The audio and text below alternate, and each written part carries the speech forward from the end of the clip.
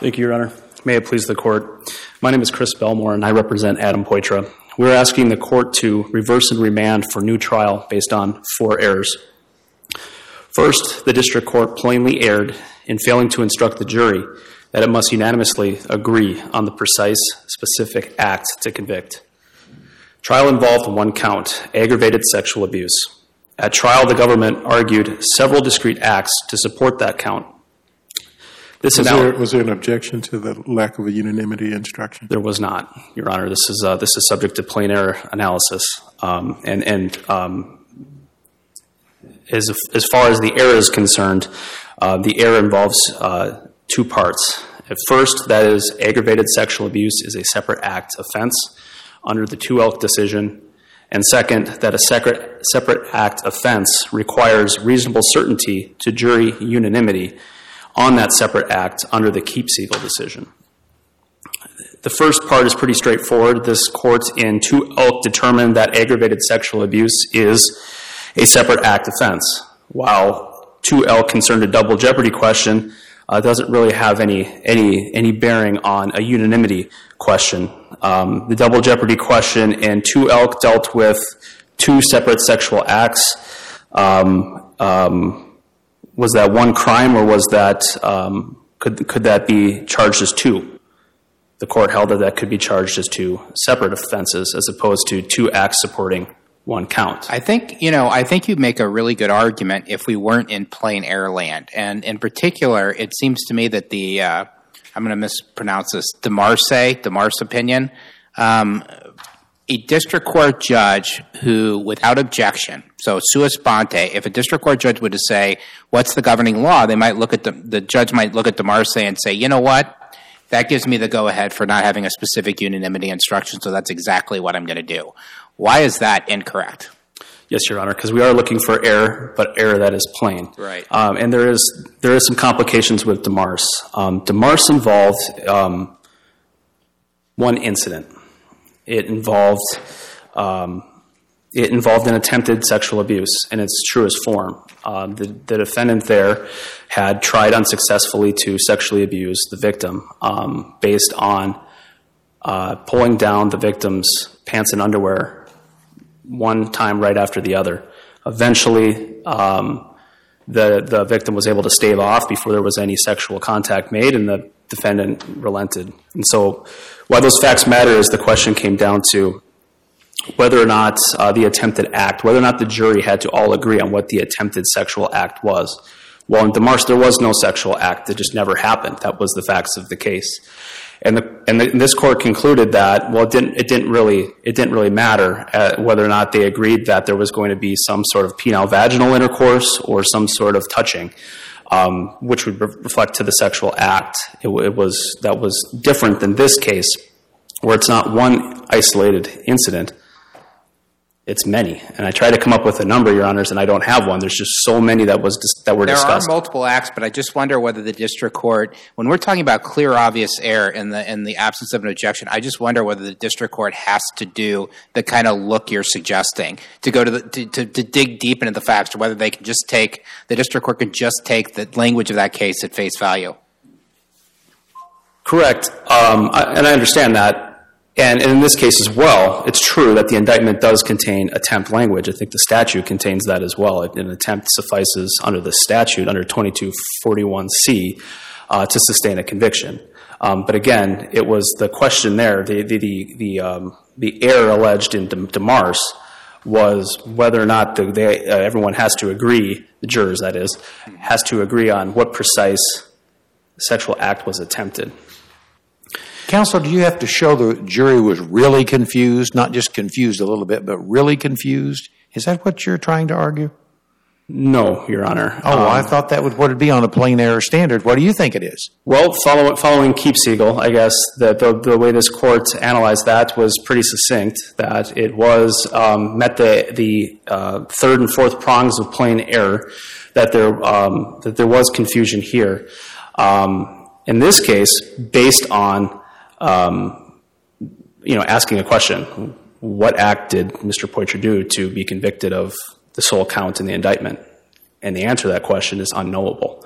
So with that, there is no reasonable probability that the jurors all agreed on one specific act, which is what the law required, and therefore there is confusion sufficient to reverse. And that mirrors or parallels. Well, that sounds to me like a structural error argument, right?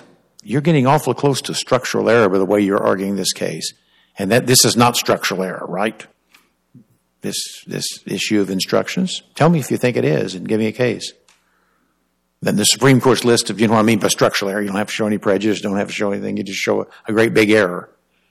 Well, I think that the specific error here under Rule 52 on plain error standard, we're asking, because this is so structurally similar in the legal issues to Keepseagle, where this court found that this risk that the jurors did not all agree on what specific act required reversal. And that's no different than the Keepseagle decision, which was plain error. And those are the analysis in our argument is the same.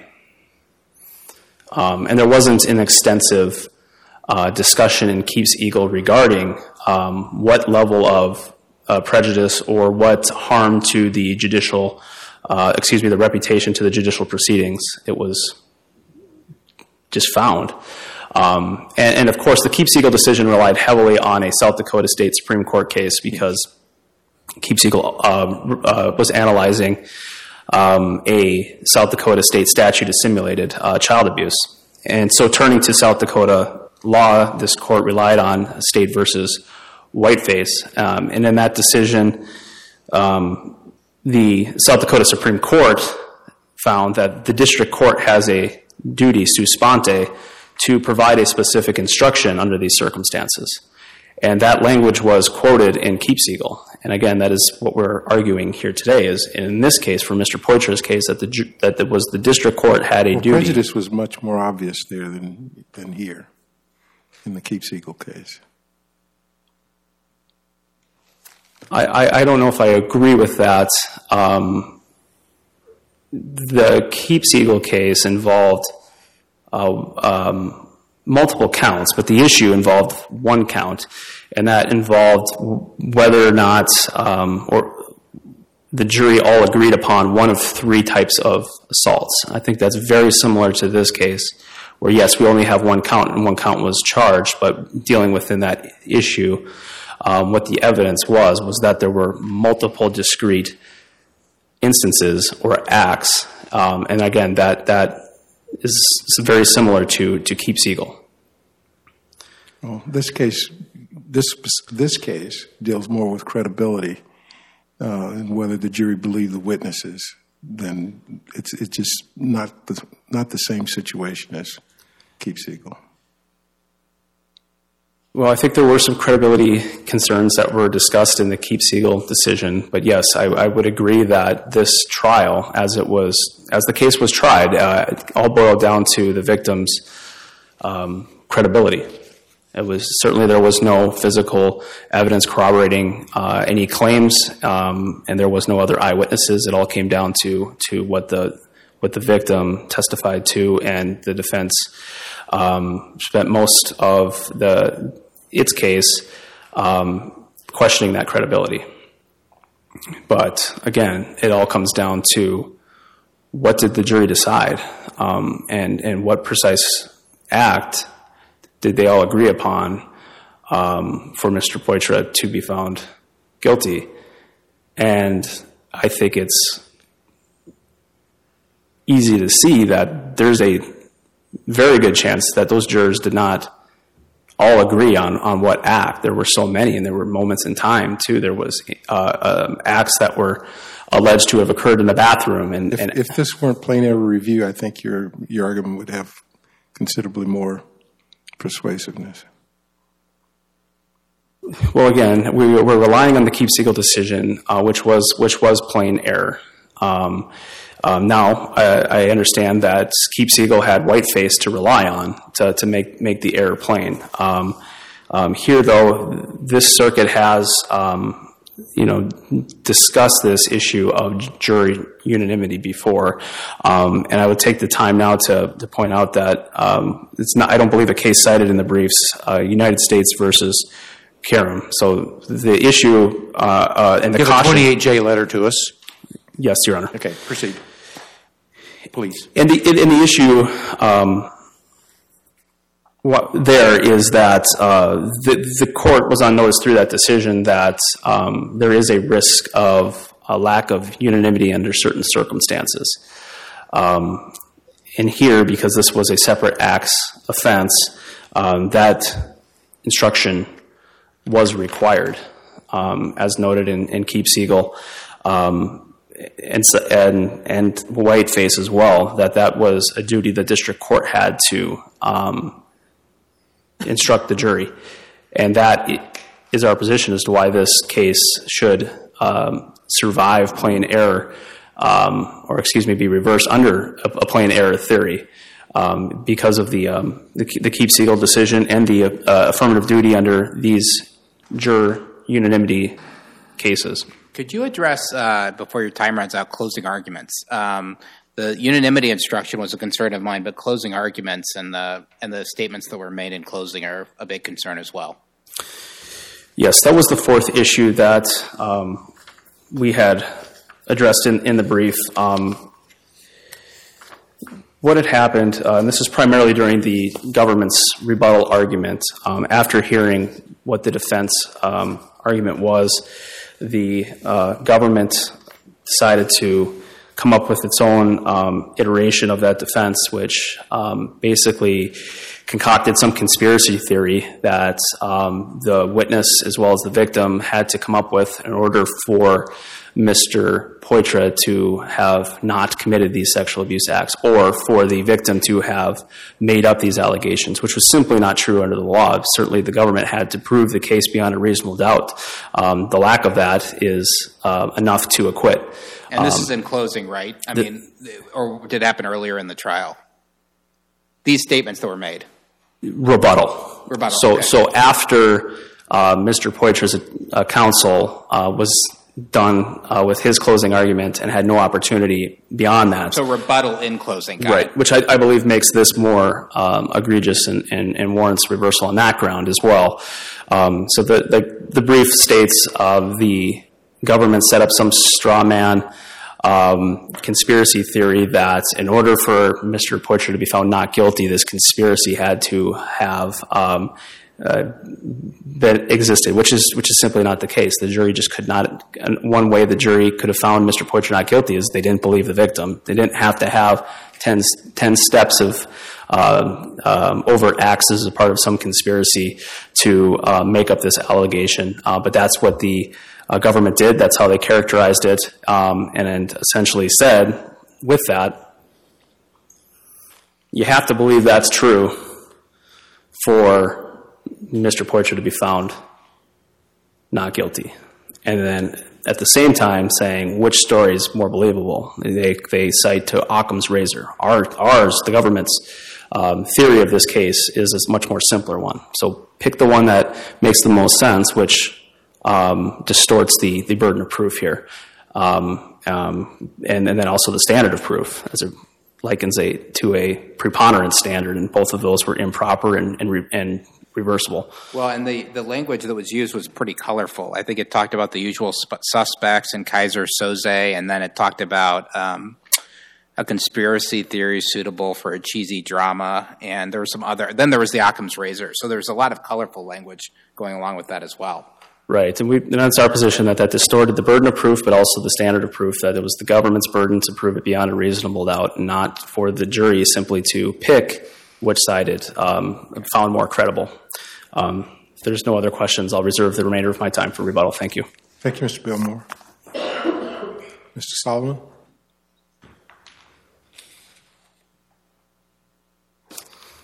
Good morning, Your Honors. Clayton Solomon for the United States. May it please the Court.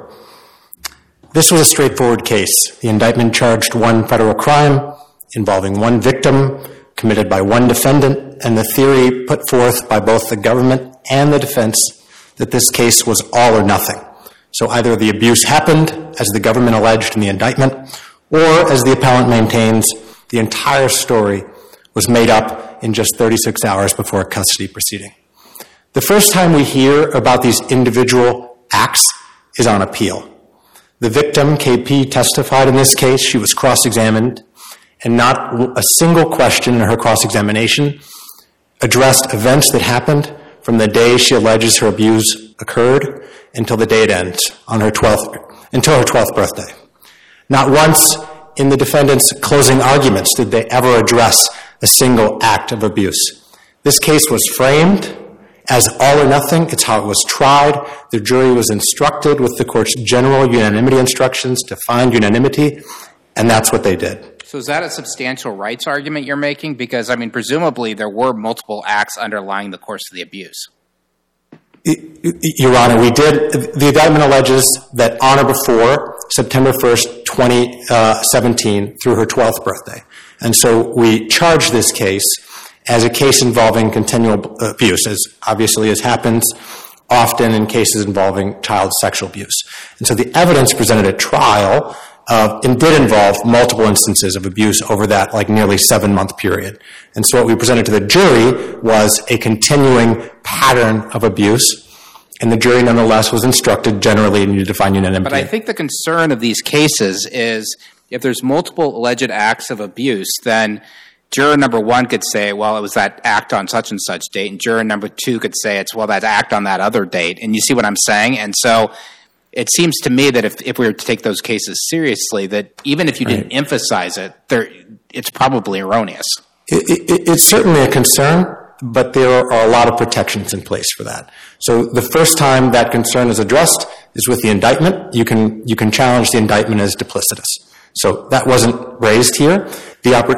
Secondly to that is, once you're at trial, if you have, as we do, an indictment that alleges between a time period, once you're at trial, if the actual evidence that comes in establishes discrete acts, and the court's decision, Keepseagle talks about discrete acts, if the evidence before the jury presents discrete acts, presents more than just a possibility of jury confusion or jury division, then you can ask for a single act unanimity instruction.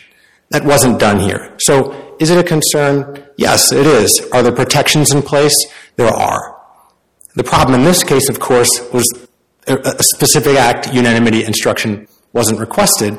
And so here we are on plain error review, and we have to look at the decisions from this court and say, well, was it right what the court did? And so I think there are probably 2 decisions we look at. Keepseagle, and I'll address that, obviously, and Wright. Wright was a duplicity case, but importantly, Wright involved, just like this case, continuing patterns of abuse over the course of a period. That involved multiple victims. The evidence presented in that case established 26 to 56 individual incidents of abuse. And so the appellant, what they argued in that case was, look, they've constructively amended the indictment in a way that makes it duplicitous. And the court said, no, that's acceptable provided that the evidence presented to the jury matches the indictment. And that's what we have here. So Keepseagle, of course, very different case.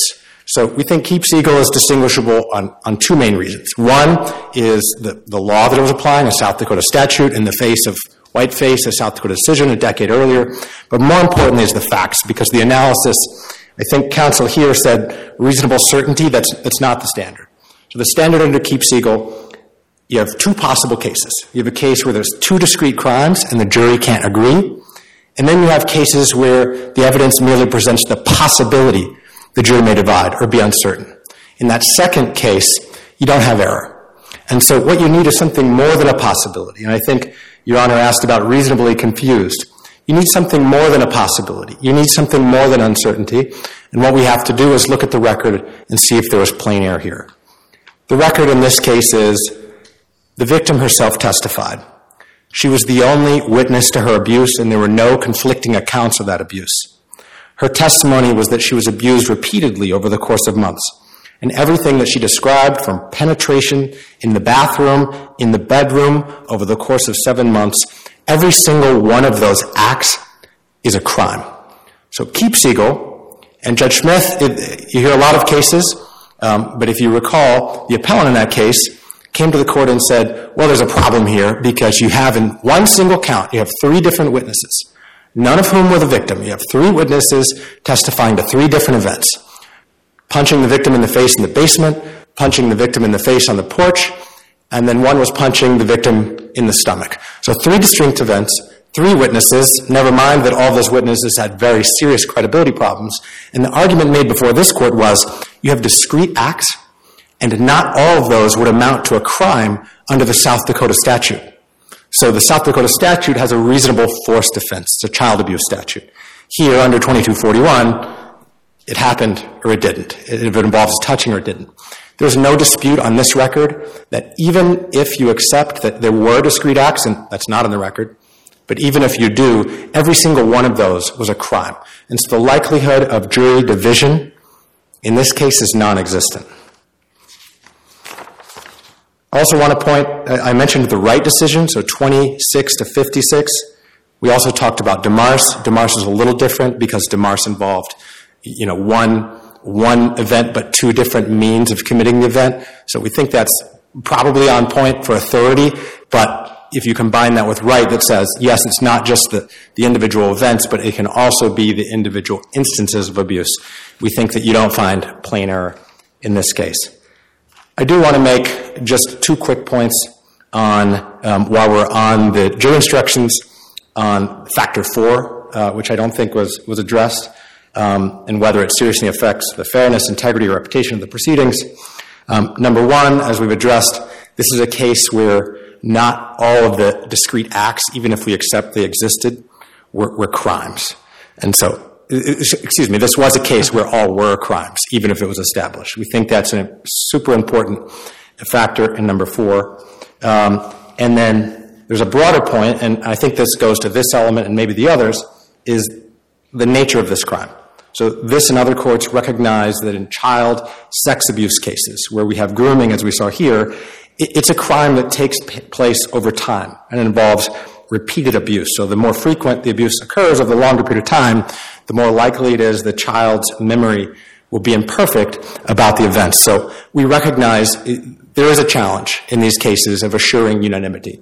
And when a trial court is faced with looking at a record in a particular case, or whether, if one's instructed, it's asked to do that, but whether on its own it has to do that, there's going to be some line drawing. And I think our bottom line point is that this isn't the case where, in the name of fairness and the reputation of the courts, the line should be drawn on the side of finding an abuse, finding plain error. With the time I have, I do want to address the hearsay question, and then I will address really quickly the point about the closing or the rebuttal arguments. Hearsay, I just want to put, number 1, some facts in the record, and then clarify some things in our brief. Our view is that whether or not the court erred, the evidence in this case was clearly cumulative, but I do want to address those things. Number 1, I will give the court some dates, because I don't think that they're stand out in our brief. There are 4 relevant dates here. October 9th, 2018 is the day the defendant filed for divorce. The mother on November 2014th. The victim, KP, went to the police on November 18th, and a custody hearing was held, or was to be held, on November the 20th.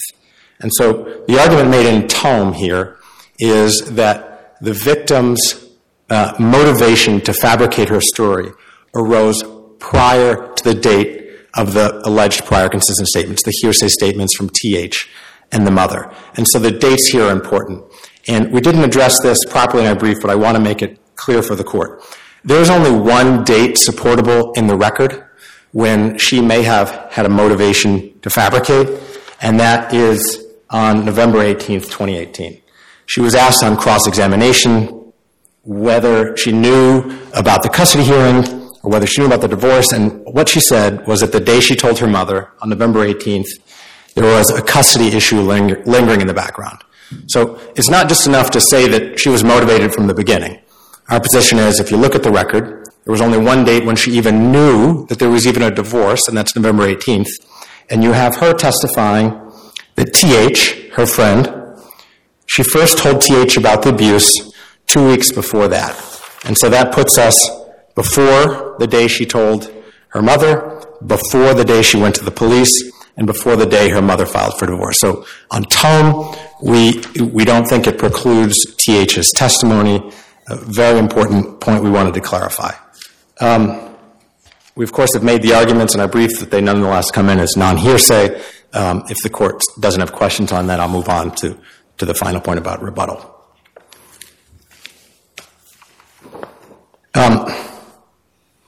Rebuttal. So this was, of course, the very last thing at trial, and we know that these are done on the fly. The entire rebuttal here amounts to about 12 pages of the transcript after a multi-day trial. And I want to put in context what my trial counsel said about the testimony. The defense in this case was that the motive of this young woman to come forward with her abuse happened in 36 hours. And they drew a timeline that started from the divorce, from telling her friend, to telling her mother, to telling the forensic interviewer, to later telling the police. And they overlaid that with the custody proceedings. So what we sought to do in rebuttal was to address each link in the chain. And so to the extent there was a discussion of, relative believability, I want to be clear, this jury was instructed. It was told in opening statements, it was told in my closing, and it was again told in rebuttal that they needed to find beyond a reasonable doubt. But it is true that in the course of discussing the sequences of events, we wanted to address the question of whether this theory can give rise to a reasonable doubt. And that's what we did. Why compare her, though, to, and this is Samantha, why compare her to that mythical, or I think it was mythical, villain in The Usual Suspects, which reads to me a lot like saying, she's a conspirator or a bad person, and therefore, I don't know. I mean, it's a good question. I was sitting at a counsel table and I hadn't seen The Usual Suspects. Yeah. And so I didn't been years for me. I didn't even know the reference. Yeah. This case, from the perspective of the defense, was a case about a villain. It was a case about the mother. And the theory was that when she received a divorce complaint in tribal court, she was worried that she would lose custody of her daughters. And so she put this victim, KP, up to the whole thing. And this case, from the closing through the cross-examination, in opening was about a divorce. It was, I think they described it as a love story. So the defense wanted to make this case about the mother and not about the victim in this case. So it was important to understand this is a mother who, by the way, didn't even really know what happened until trial. Her daughter told her a little bit about what happened. But this is someone who did the right thing. She went to the police. She said, we need to report this. So it was important for us to point out who is the villain in this theory of the case. This is the mother of a victim, and it was important for us to humanize her. Could we have chosen a different analogy? Perhaps. Was that, error when the very last thing we say, the very last page of the rebuttal is reminding the jury that they need to return a unanimous verdict? As soon as that's over, the very next page is the court reading the instructions. And the first instruction, actually I don't think it's the first, it's the third, says arguments of counsel are not evidence. And then right after that, they remind again of the burden of the parties. It was never in dispute. Well, and then you do have another issue, I think, which is by calling it a conspiracy theory, like worthy of a cheesy drama, you do arguably belittle the defense, or not you, but whoever said that, arguably belittle the defense. I will say we, because we were a team, so it was us.